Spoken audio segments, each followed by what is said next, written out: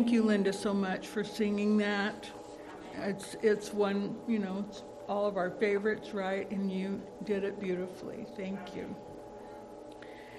There are 650 prayers recorded or mentioned in the Bible. There are 450 answers recorded. And like Alicia said, sometimes the answers aren't yes, sometimes they're no. And not all, it wasn't important to the story, so it wasn't there. The first time prayer is mentioned is in the beginning, in Genesis, book of Genesis. The Bible records Jesus praying 25 times. That seems like such a small number, because we know he was constant in prayer. But that's how many times it's mentioned. Paul mentions prayer 41 times. Prayer can be done from any body position. I've heard people say, I pray when I'm driving, but I have my eyes open. And if you commute, you are listening to maybe a Christian station, sometimes you do pray when you're driving. And I know that when there's been trouble, and we all have trouble, I prayed when I'm driving. But there are Bible references to prayer posture. You can pray when you're sitting. You can imagine that, head down, sitting. You can pray standing. And we do that usually at the end of a service for standing, right? You can, of course, kneel. And you can also kneel and bow all the way to the ground with your face to the ground. And you can stand and pray with your hands up. Sometimes we've seen pictures of Sister White with her hands up. Jesus knelt when he prayed, both in public and in private. It's also recorded that the disciples knelt down when they prayed. And it's our privilege to bow on our knees to God. The Bible lists 9 types of prayer. The prayer of faith, you can understand that. The prayer of agreement, that's corporal prayer. And I have been in study before with a partner and had them say, let's pray in agreement. And that's when you both want to pray about the same thing. The prayer of request, a petition to God for your concerns, the things that you need him to know, even though he already does. The prayer of thanksgiving, which we're talking about today. A prayer of worship, adoration for God, consecration or dedication. A prayer of intercession, when you pray for others. A prayer of imprecation. Wonder how many people know that word. I had to look it up. This is the type of prayer that David often prayed, that he would have victory over his enemies. And praying in the Spirit. And most prayers are ended with the word Amen. Amen means let it be or truly. So you're saying, I've completed my prayer and I mean every word. Luke records the disciples were traveling with Jesus and he was preaching and teaching them. It was about 8 days after Peter had answered Jesus' question, who do you say that I am? And Peter answered, thou art the Christ. So that's the time frame we're talking about. Jesus took Peter and John with him and went to a high mountain to pray. Jesus often went to the mountains to pray, and that means something to all of us, doesn't it? As he was praying, the appearance of his face changed, and his clothes became as bright as a flash of lightning. two men, Moses and Elijah, appeared in glorious splendor talking with Jesus. Moses represented the resurrected saints, and Elijah, the saints who are translated without seeing death. But that also lets us know that they're both in heaven. They spoke about Jesus' departure, which he was about to bring to fulfillment in Jerusalem. Peter, John, and James watched in awe as they imagined this was the beginning of Jesus coming into his kingdom to be king. Then a cloud came over all of them, and the disciples were afraid. And a voice came from the cloud, "This is my son, whom I have chosen. Listen to him." Then Jesus was alone. The disciples must have been very stunned by this, because they didn't talk about it at all, not even to each other. But often when there's something like this happens, there's a reason for their silence, and the Lord was quieting them. It wasn't time for them to be talking about this. In Luke chapter 10, Jesus appointed 72 others and sent them out 2 by 2 to all the towns he would visit. And he gave instruction on how to conduct themselves when they were preaching. He gave them authority over all the power of the enemy.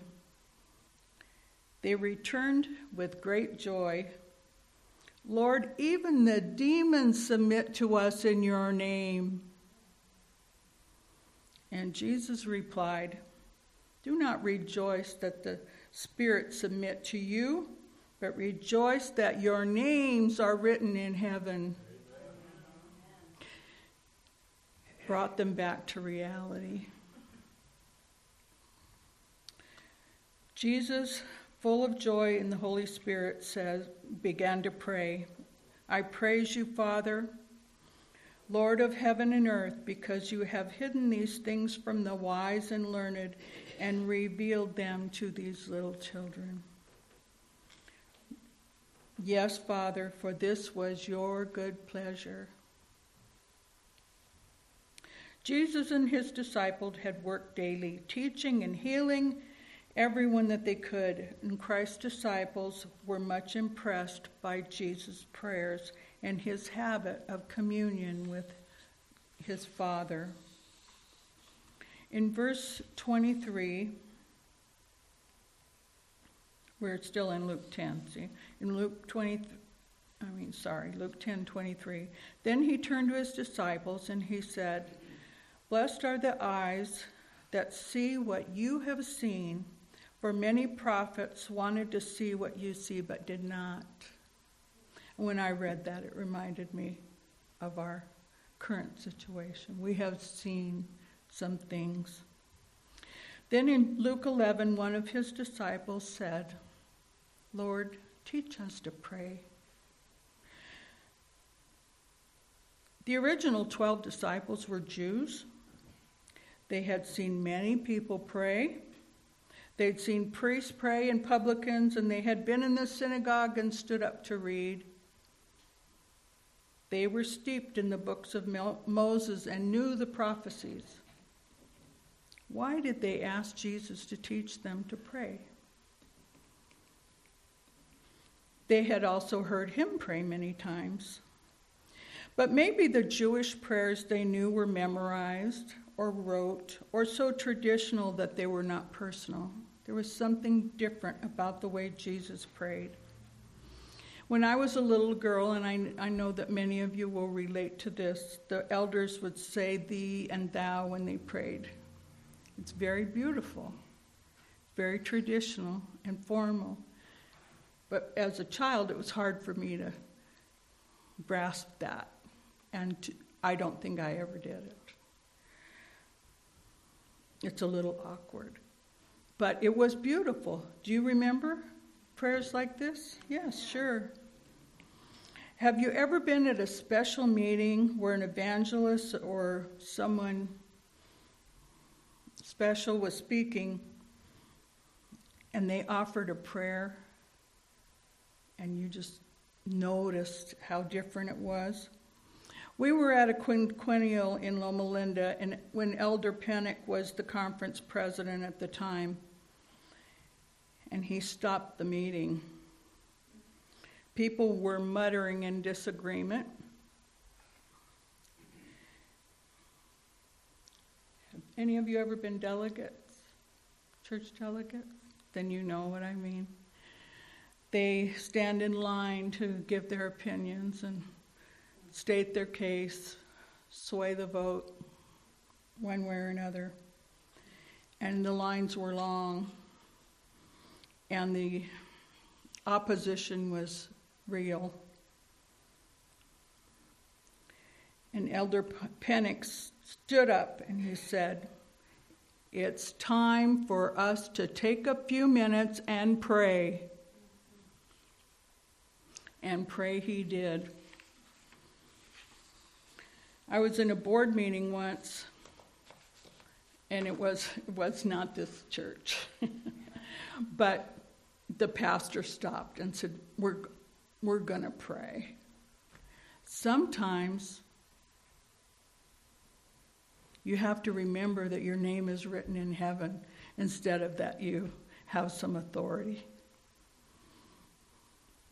Elder Pennick gave a powerful and moving prayer. A prayer of request, a prayer for unity, a prayer for divine guidance. This prayer was different, and I think that's how Jesus prayed. He prayed different. A prayer that recognized his relationship with his Father and was so personal and so special that it was noticeably different. In Matthew 6, verses 9 to 13, it says, "When you pray, go into your room, close the door, and pray to your Father who is unseen. Then your Father who sees what is done in secret will reward you. And when you pray, do not keep on babbling like the pagans, for they think they will be heard because of their many words. Don't be like them, for your Father already knows what you need." That is such a comfort to me. The prayer Jesus taught is referred to as the Lord's Prayer. We just heard it sung. This is taken from the book titled Prayer by Ellen White. She says, "The Lord's Prayer exhibits beauty in simplicity. It is brief but complete. This prayer is without parallel. It is a perfect prayer for public and private life. It is dignified and elevated and yet so simple. God's people have repeated this prayer for centuries, and its luster has not dimmed. Like a gem of value, it continues to be loved and cherished. None will pray in vain if their prayers include the 5 principles included in the Lord's Prayer." In Jesus' model for his disciples, he focused on 5 areas. That God's name be honored. Father, hallowed be your name. The focus on his eternal will. Your kingdom come, your will be done in earth and in heaven. That God's provision is given. Give us each day our daily bread. That God's forgiveness is granted. Forgive us our sins as we forgive others. That God's deliverance will be provided, and the focus on our future. Lead us not into temptation, but deliver us from evil. For thine is the kingdom and the power and the glory forever. Jesus, the Son of God, taught the disciples all they needed to know, including how to pray. And he teaches us today through the biblical record, and how blessed we are to have it.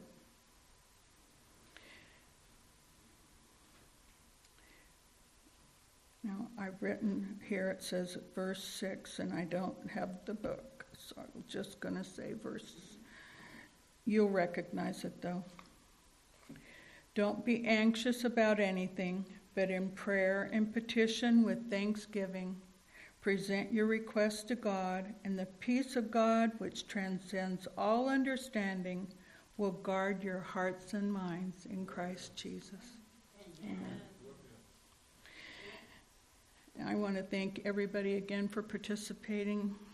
Mary Angela stepped up and helped me last night, and she's going to play the flute here at the end with our last song. And invite Cassandra and Linda to join me, and we'll sing our closing hymn.